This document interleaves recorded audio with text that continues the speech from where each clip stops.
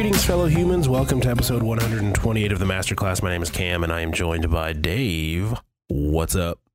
Hello, hello, hello. You know, it's been a while since we've talked, so It has. getting back into the groove again. Don't take this wrong, but it was kind of nice to have like almost 2 weeks off from all my shows.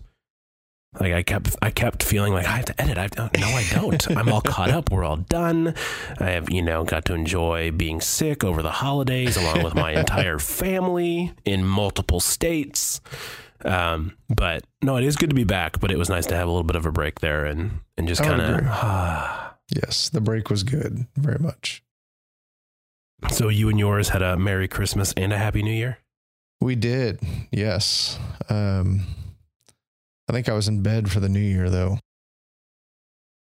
It's all right. It's overrated anyways, especially like in the central time zone. Well, yeah, exactly. And you're like, oh, it's 11 o'clock every night, or I can't imagine what it's like in California or on the West Coast. It's like 9 o'clock and everyone's Happy New Year. Yes. Yeah, it was, we were in California this year for the election. And it was interesting to kind of like at 4 o'clock in the afternoon, like they're calling things already. It was just like, what? Like, so, yeah. And I think there's even a sense of they're getting faster at, their, the outcomes and that anyway. So, but it was very interesting to be at dinner and hear that things were winding down already while the polls had just closed out there in California. So, well, I remember where we were for the presidential election. We were at your house and we were recording on election night. Uh-huh. And I remember we walked up the stairs from the basement after we were done and we looked at the TV and both of us went, holy crap, he's going to win. Which is not what we thought. No, I don't think very many people going into the recording. So yeah. What a difference 2 hours makes, Yeah. Yeah. But hey, enough about politics. Absolutely. We are going to discuss Romans, but we're gonna skip a couple verses and start in chapter 7, verse 6, and go through 13. We're kind of we're chopping it up a little bit, which I'm okay with, Yes. Doesn't mean that verses 1 through 5 aren't important. We're just not going to talk about them. No. Do you have anything else that you want to share with our listeners before we jump into the Bible? I'm good to go. All right. I will say it's a new year.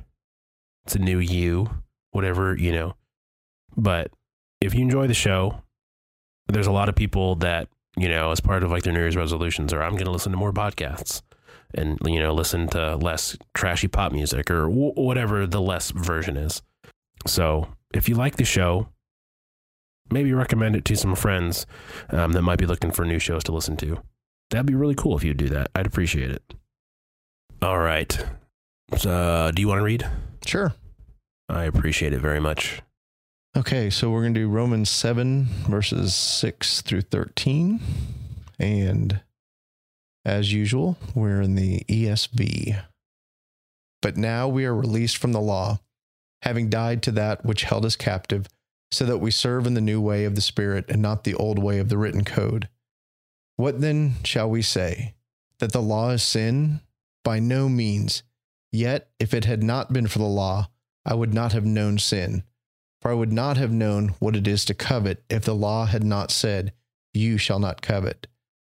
But sin, seizing an opportunity through the commandment, produced in me all kinds of covetousness. For apart from the law, sin lies dead. I was once alive apart from the law, but when the commandment came, sin came alive and I died.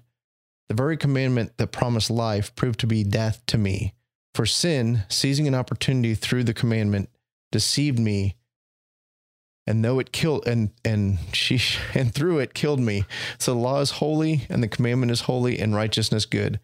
Did that which is good then bring death to me? By no means. It was sin producing death in me through what is good, in order that sin might be shown to be sin, and through the commandment might become sinful beyond measure.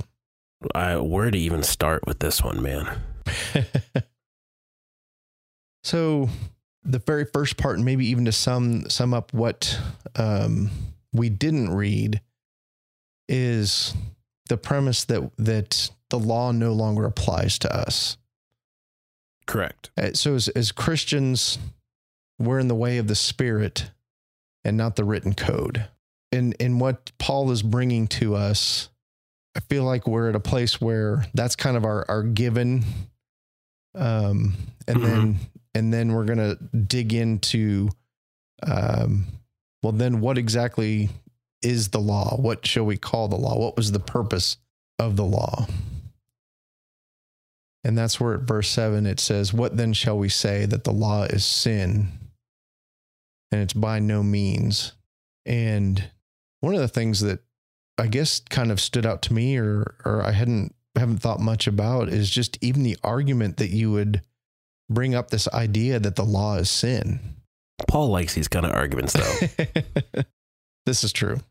I mean, should we go on sinning because of grace? No. Yeah. So right.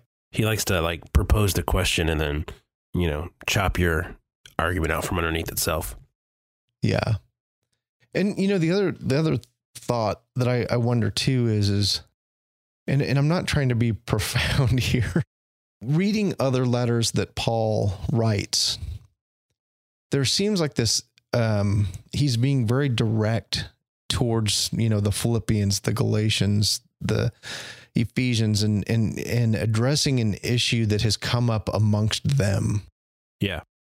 And I've just sort of had this thought in Romans of, I wonder how much of this stuff is like things that Paul has had to kind of work out himself and is now, like you said, he likes these arguments, and it's less directed at a specific behavior of the Romans and more of as believers, as Christians, these are possibly arguments that the enemy is going to present to us.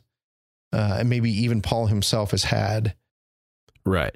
And like I said, I may be reading too much into that and making it more complicated. No, I don't think you are, because those other churches in, Philippians and Colossians and Ephesians, like those are churches he's been to. Those are people he knows. Those are people that he's in contact with. Whereas the letter to the Romans this is like, he sends this to them. Right. And then it's like, oh, by the way, I'm coming. Yeah. So he doesn't necessarily have a specific thing for them because he doesn't know them. This is just his, hey, you guys need to read this so that when I get there, we're all on the same page or the same papyrus or, whatever. That was a really stupid joke. I'm sorry. But like, it's him building a foundation for the discussions that are going to come. So I think, your observation is totally right. And I think that's why Romans is so long and it is so theologically rich, and because he's working through, as you said, I'm sure, all the stuff that he had to work through himself when he came to the realization that Jesus is who he says he is. Yeah. Being that Jew of Jews that Paul was. Right. Yeah. And that's kind of been the flavor for me in reading Paul, and particularly Romans, of just this. Well, he obviously is a man of God, somebody that we should pattern our life after. I often have this idea of he just was always that way. And there would certainly have had to have been a transition for him between being a Jew of Jews and, a follower of Christ. I'm sure some things came naturally, being a scholar and as educated and knowing the law as he did, and that revelation of prophecy pointing towards Jesus. But anyway, I'm gonna quit belaboring this point of just. Well, no, I'm glad you brought it up, because I kept thinking to myself, why is he making such a big deal out of the law? Well, that's really easy for me to say, right? Because it doesn't never applied to me, right? But for these guys and ladies, it was everything. It's what defined who they were and what separated them from the rest of the world and all of that stuff. So yeah, that was just a total, hey, I'm a white guy from 2019 reading the Bible and not understanding why they're making a big deal out of something.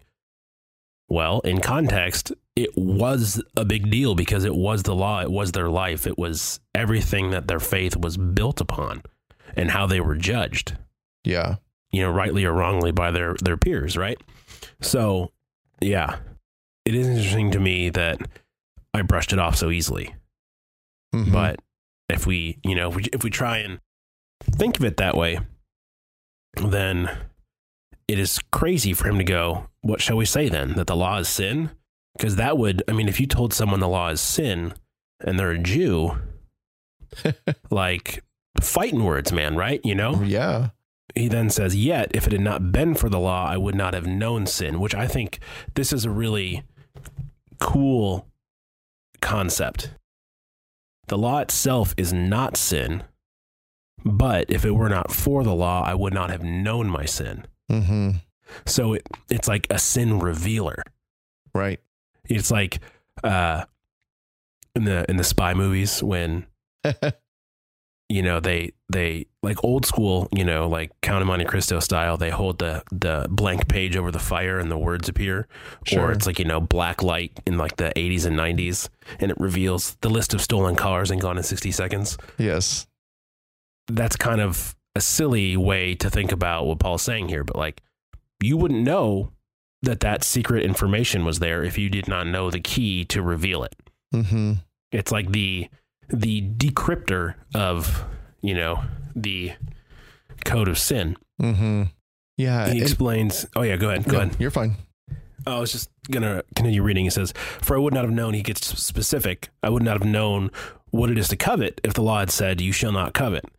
Mm-hmm. Like the law is giving vocabulary and concepts to things and letting us know that they run counter to God. Mm-hmm. Like, okay, for example, like cultural bias, right? Mm-hmm. If we in America do the peace sign with our fingers, it doesn't matter which way we hold it. It just means peace. Mm-hmm. If you go to England, if you hold it with your palm facing forward or away from you, it means peace. If you hold it with your palm facing you, it means a whole nother thing that doesn't mean peace. Just go ahead and lower your first finger and you'll get the idea. Yeah. So it would be like someone who doesn't know that acting in a way that they think is fine and normal, only to have it revealed to them once, in this case, the social law was revealed to them that, no, that really means this. And you've been doing it the whole time without realizing the consequences of your actions. Mm-hmm. And so in that case, you were just making a lot of people angry. But in this case, the consequences of those actions is death.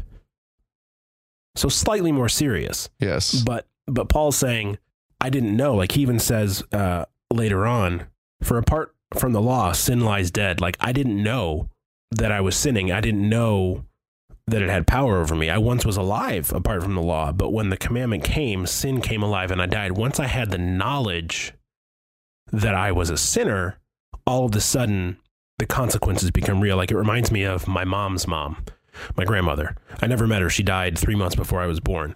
But according to my mom, she died of cancer. She was fine. She started feeling, kind of weird, went to the hospital, got diagnosed with cancer, and within 6 months was dead. Oh, wow. That's what Paul's saying here, right? She was fine. She had no idea that there was this underlying issue. Mm-hmm. And then once the doctor revealed the issue, she died, in the grand scheme of things, pretty much instantly. Mm-hmm. And so that's, I think, what Paul is getting at here is, if I can just beat this horse one more time, is the law is not sin itself, but it is the thing that reveals the sin in us by, in excruciating detail, telling us all the ways we can sin. Yeah. Like, I think the law is that thorough on purpose so that we can just Go, holy cow. There's just like an infinite amount of ways to do this. Mm-hmm. So I don't know. It's, again, I feel weird talking about the law because I don't really think about it very often. No. I mean, like outside of the 10 Commandments, you know, I don't really think about the, you know, the temple or sacrificing animals or not working on the Sabbath or, you know, all the other stuff that you find, you know, in the early Old Testament. Yeah. And so it's really, I don't know, being post Jesus is, you know, he changed things. He did. And I, like, a thought that I had was even pre-law of Cain and Abel. And, you know, Cain killed Abel. Then the Lord said to Cain, "Where is Abel, your brother?" He said, "I do not know. Am my brother's keeper?" And the Lord said, "What have you done? The voice of your brother's blood is crying to me from the ground." And like, truly, I've always kind of heard that response of, "I don't know. Am I my brother's keeper?" kind of a thing. I don't know. And I may be reaching again, but I kind of had this moment of like, he like, is he truly experiencing having his sin revealed to him? Like, did he just not know that was a sin? You know, I hadn't thought about that before. You know, and like, and genuinely, like, God is like, "Where's your brother?" And he's like, you know, like, is that like a genuine response of, "I don't know where my brother is," you know? Well, I mean, yeah, no one had experienced death before, so maybe he just thought he was sleeping. Yeah. Oh gosh. But anyway, just that sense of just our inability to recognize our sin. And as I think about the world that we live in right now, I feel like this is very much the argument, is sort of this concept of, well, if you feel that way, then it's right. As long as it doesn't offend the wrong people. Yeah, as long as it doesn't offend anybody, then yeah. But you know what I mean? There's just kind of this mentality of, well, that's how I feel. So you can't tell me I'm wrong. Yeah, I can, and I will. No, definitely. But what is it that we have to point to say that it's wrong? We have to point to the law. I mean, in essence, that's what we're pointing to. Yeah, we're appealing to a higher moral law. And, you know, it's, if God doesn't exist, it's really convenient for that person to go, yeah, well, your moral law is wrong because your God doesn't exist. Exactly. But then when I say that to them, no, you're wrong because my God does exist and my moral law trumps yours. Oh, they get all offended and I can't do that. Yeah. So it's such a one-sided argument that conveniently they think works, you know, in their favor. But the second I try and use it, you know, I'm a exclusive, you know, hostile, close-minded person. Yeah. And that's the thing. Even if you just were to say, you know what, I believe my God is a real God. I accept that you don't acknowledge him as God, but I have moral conviction and I'm going to live by my moral conviction. I'm not asking you to, but I'm going to live by my moral convictions. I'm going to serve the God that I serve. Even that doesn't seem to be allowed anymore. You know, it's like, you can't even just say, you know, I believe this to be true and I'm going to live my life according to it without being, you know, in certain situations, like you said, it's you're hateful, you know, so I won't belabor that point too terribly much, but it did just occur to me that the law definitely points to, and what we have to come back to when we're dealing with these situations. Oh yeah. I guess for me, it's just in those situations, I get really frustrated when the logic doesn't hold. Mm-hmm. And the second you turn the logic, then it just becomes an emotional thing. Mm-hmm. And it's like, that's just not how reason works, guys. That's just not how reason works. You can't use it to your advantage and then throw it under the bus the second it's not. It's just it's logically inconsistent and it's childish. You know, now if your argument's based on emotion the entire time, fine. Let's talk about emotion and feelings, but don't flip flop back and forth between the two when it's not to your advantage. Exactly. To, you know, stay the same. It's just frustrating. Yes. You know, and if someone believes that the Bible is hocus pocus and that Jesus is not who the Bible says he is and they're convicted about it, fine. You're a person. You get to choose. I'm going to say this, and it might, if you choose to not believe what the Bible says, I'm okay with that. Right. I would love for you to change your mind, and I would love to have conversations with you about why you think it's garbage. Sure. Absolutely. But ultimately, everyone has to choose what they believe to be true. And if you choose to believe something that's not true, from my perspective, and you have legitimate reasons for your decision, I'm not going to punch you in the face with my Bible and, force you to convert. Right. I would love to see you in heaven, but at the same time, you get to make your own choice, and we have to live with the consequences of those choices. Yes. And if you're right, it doesn't matter. But if I'm right, it really matters. Yep. Anyways, yeah, like I'm all for civil discussion. I'm not going to debate people because that just leads to, it's just a competition at that point and it gets too angry and heated. Yes. I'd love to sit and have a coffee or a beer and talk. That I will do with anybody.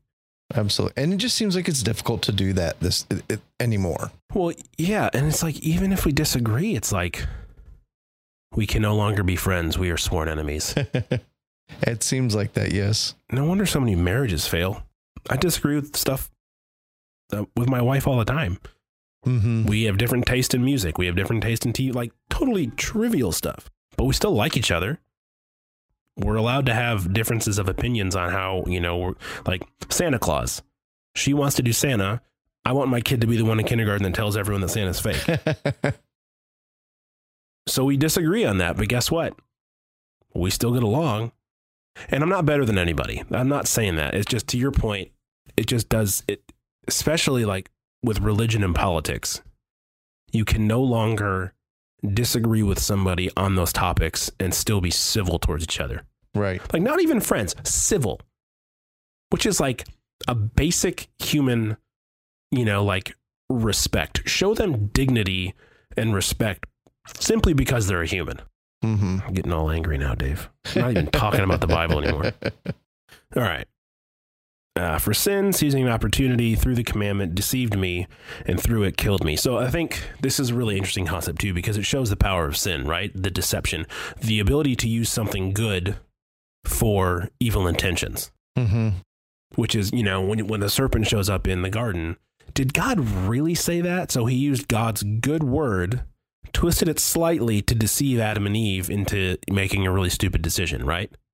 Yes. It's the self-justification and slight twist that sin presents itself in so many ways that shows even it can use something even like God's word to just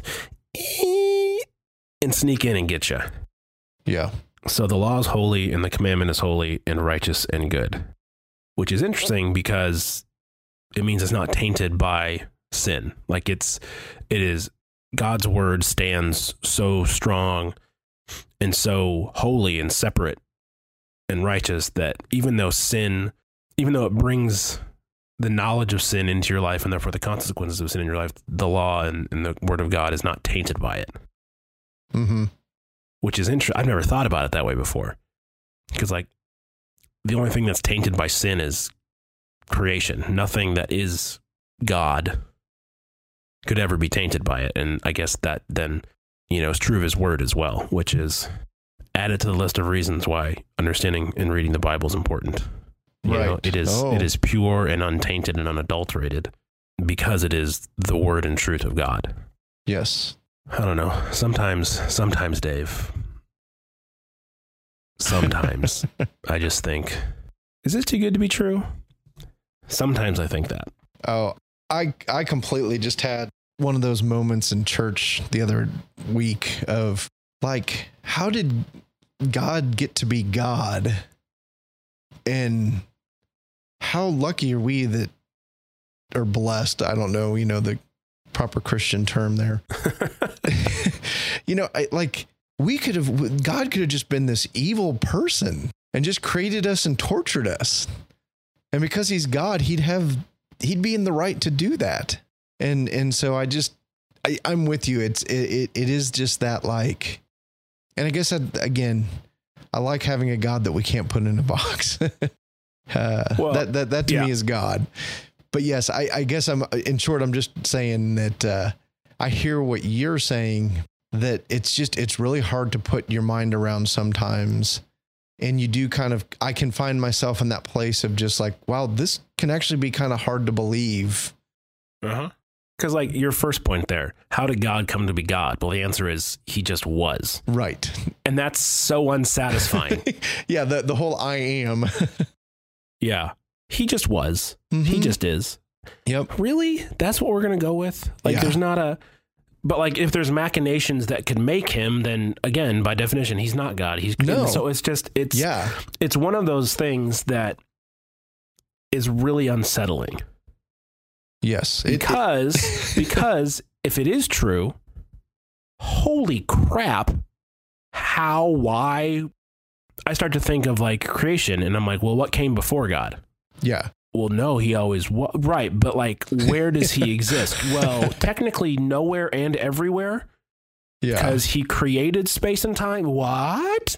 Because like I'm only able to perceive like, containers, right? I live in a house, on a block, in a city, in a county, in a state, in a country, on a continent, on a planet, in a solar system, in a galaxy. That's one of however many, yes, in the universe that we know of. And then the container outside of that is God, and that's it. And it's just like, it really, that's when I start to think, well, maybe that's when I start to have any doubt. Right.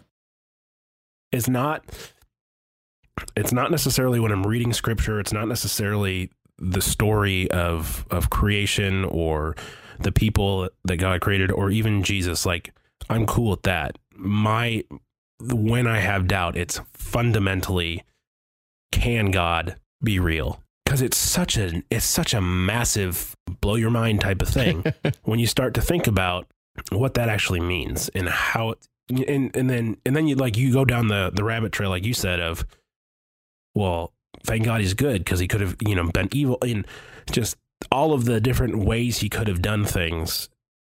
All the mountains could have been orange in the same shape, like, or all fish would be one. Like, he could have been uncreative. Everything could be beige, right? I don't know. I hope I'm making sense, but it's just, it's that fundamental concept of, but what was before God, or how is he always here? But like he created here, and it's so hard for my brain to deal with that. Right. That's where doubt can creep in from time to time, of just like, but what if not? Right. Oh yeah. And I guess I'll find out one day, but yes, I choose to believe because I trust the Bible. I do. I think there's just a lot of evidence for it, and don't need to get into that today because that's not the topic, but it almost makes more sense. As hard as it is to grasp the Trinity and the eternalness of God and him being man, God incarnate and becoming man. And it's like, that's almost like so crazy that it's like, it's gotta be true.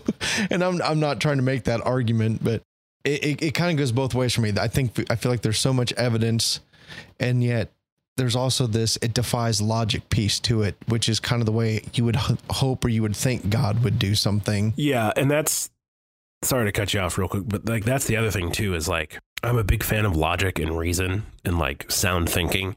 And I'm guilty of not having that all the time. I'm totally, like, I made the comment earlier about the flip-flopping. I do that sometimes too. Right. Like, I think it's just a human response sometimes to not be logically coherent all the time. So like, I'm guilty of that too. So that's a bit of a mea culpa, but at the same time, to your point, you would want God to be a bit illogical. Like the whole Jesus thing, that's not logical at all. Yeah. You guys screwed up, so I know I'll kill my son in order to save you. Right. So anyways, I got all distracted by the logic and emotion thing there. So I cut you off for no reason. I'm sorry. No, you're fine. I think my only piece is I guess I wish I didn't depend so much on faith. And I know that when we get to heaven, we'll see God and we'll experience him. I don't know. I kind of like the faith aspect of it. Oh, I do too. Don't get me wrong. Because again, I think that's inherent in who God is and what this journey is about and choosing him. But like, I guess if I had my way, there would be an element of just a little bit more like something solid that we could really, well, like, give me Noah's Ark, give me, give me the Ark of the Covenant, give me. Right. But do you really think that would be enough? No. And I think that's why. But, and I think throughout history that those things have been there. People experienced the Ark of the Covenant and, died in the Holy of Holies. And it melted their faces off. Yeah. Yes. Like a wicked guitar solo. Yes. Yeah. I mean, but honestly, like, yeah, there's never going to be enough for everyone until it's Judgment Day, where, Scripture says everyone will kneel and everyone will confess that he is Lord. Right. That's the only point where everyone is going to have enough evidence to go, oh, yes, or oh, nuts. Well, and honestly, I doubt that's the word they'll use, but, this is a clean podcast. Most of the time. But, Satan and his, his angels, that's a great example of even being in his presence isn't enough to, even if you have the proof. Touché, sir. I guess I'll just say I'm glad I'm not alone in my doubts at times. I think it's healthy to talk about them. Sure. I really do. I don't think it's taboo. I don't think it makes you a bad Christian or someone who lacks faith. I think it means that you care enough to think about it and to wrestle with concepts that are massive. Absolutely. Yes. It's okay. And I think it should be talked about openly, because that's the only way that, you want like authentic community, you got to be able to talk about the crap and it can't be taboo. Yep. If you want your family or your small group or your church to be authentic human on human community and relationship, it's going to be messy because people are messy. People screw up. People have doubts. People say things and do things that they regret and shouldn't do. Right. But on the flip side of it, you get all the good stuff of community, love and caring and edification and all the good stuff that comes with that too. But you can't have only the good stuff and ignore the bad stuff, because that's when crap blows up and people get really hurt. Yes. Man, I'm so preachy today. I don't know what the deal is. All right. Did that which is good then bring death to me? By no means. It was sin producing death in me through what is good, in order that sin might be shown to be sin, and through the commandment might become sinful beyond measure. So again, Paul just kind of recapping his argument there. It's not the law that's the issue. It's the law that reveals the issue. The law is still holy. It is not the good thing that caused the bad thing. It's the bad thing using the good thing to do bad stuff. Yeah. And I think Paul does a great job of, even as you read it and it sounds complicated, there's just this tension between the two. And I think Romans is just full of that. You're wrestling with it and want kind of this easy answer. And I think Paul does a great job of explaining it to where it's understandable, but it's still not easy. And it's still that like, okay. I still am a little bit, I'm constantly wrestling with this. I'm constantly trying to fully grasp all of it. Yeah. Yeah. I'll be trying to grasp all of it for a long time. That is for sure. Well, shoot, we got to the end of that somehow, some way. Lovely conversation as always, my friend. Yes.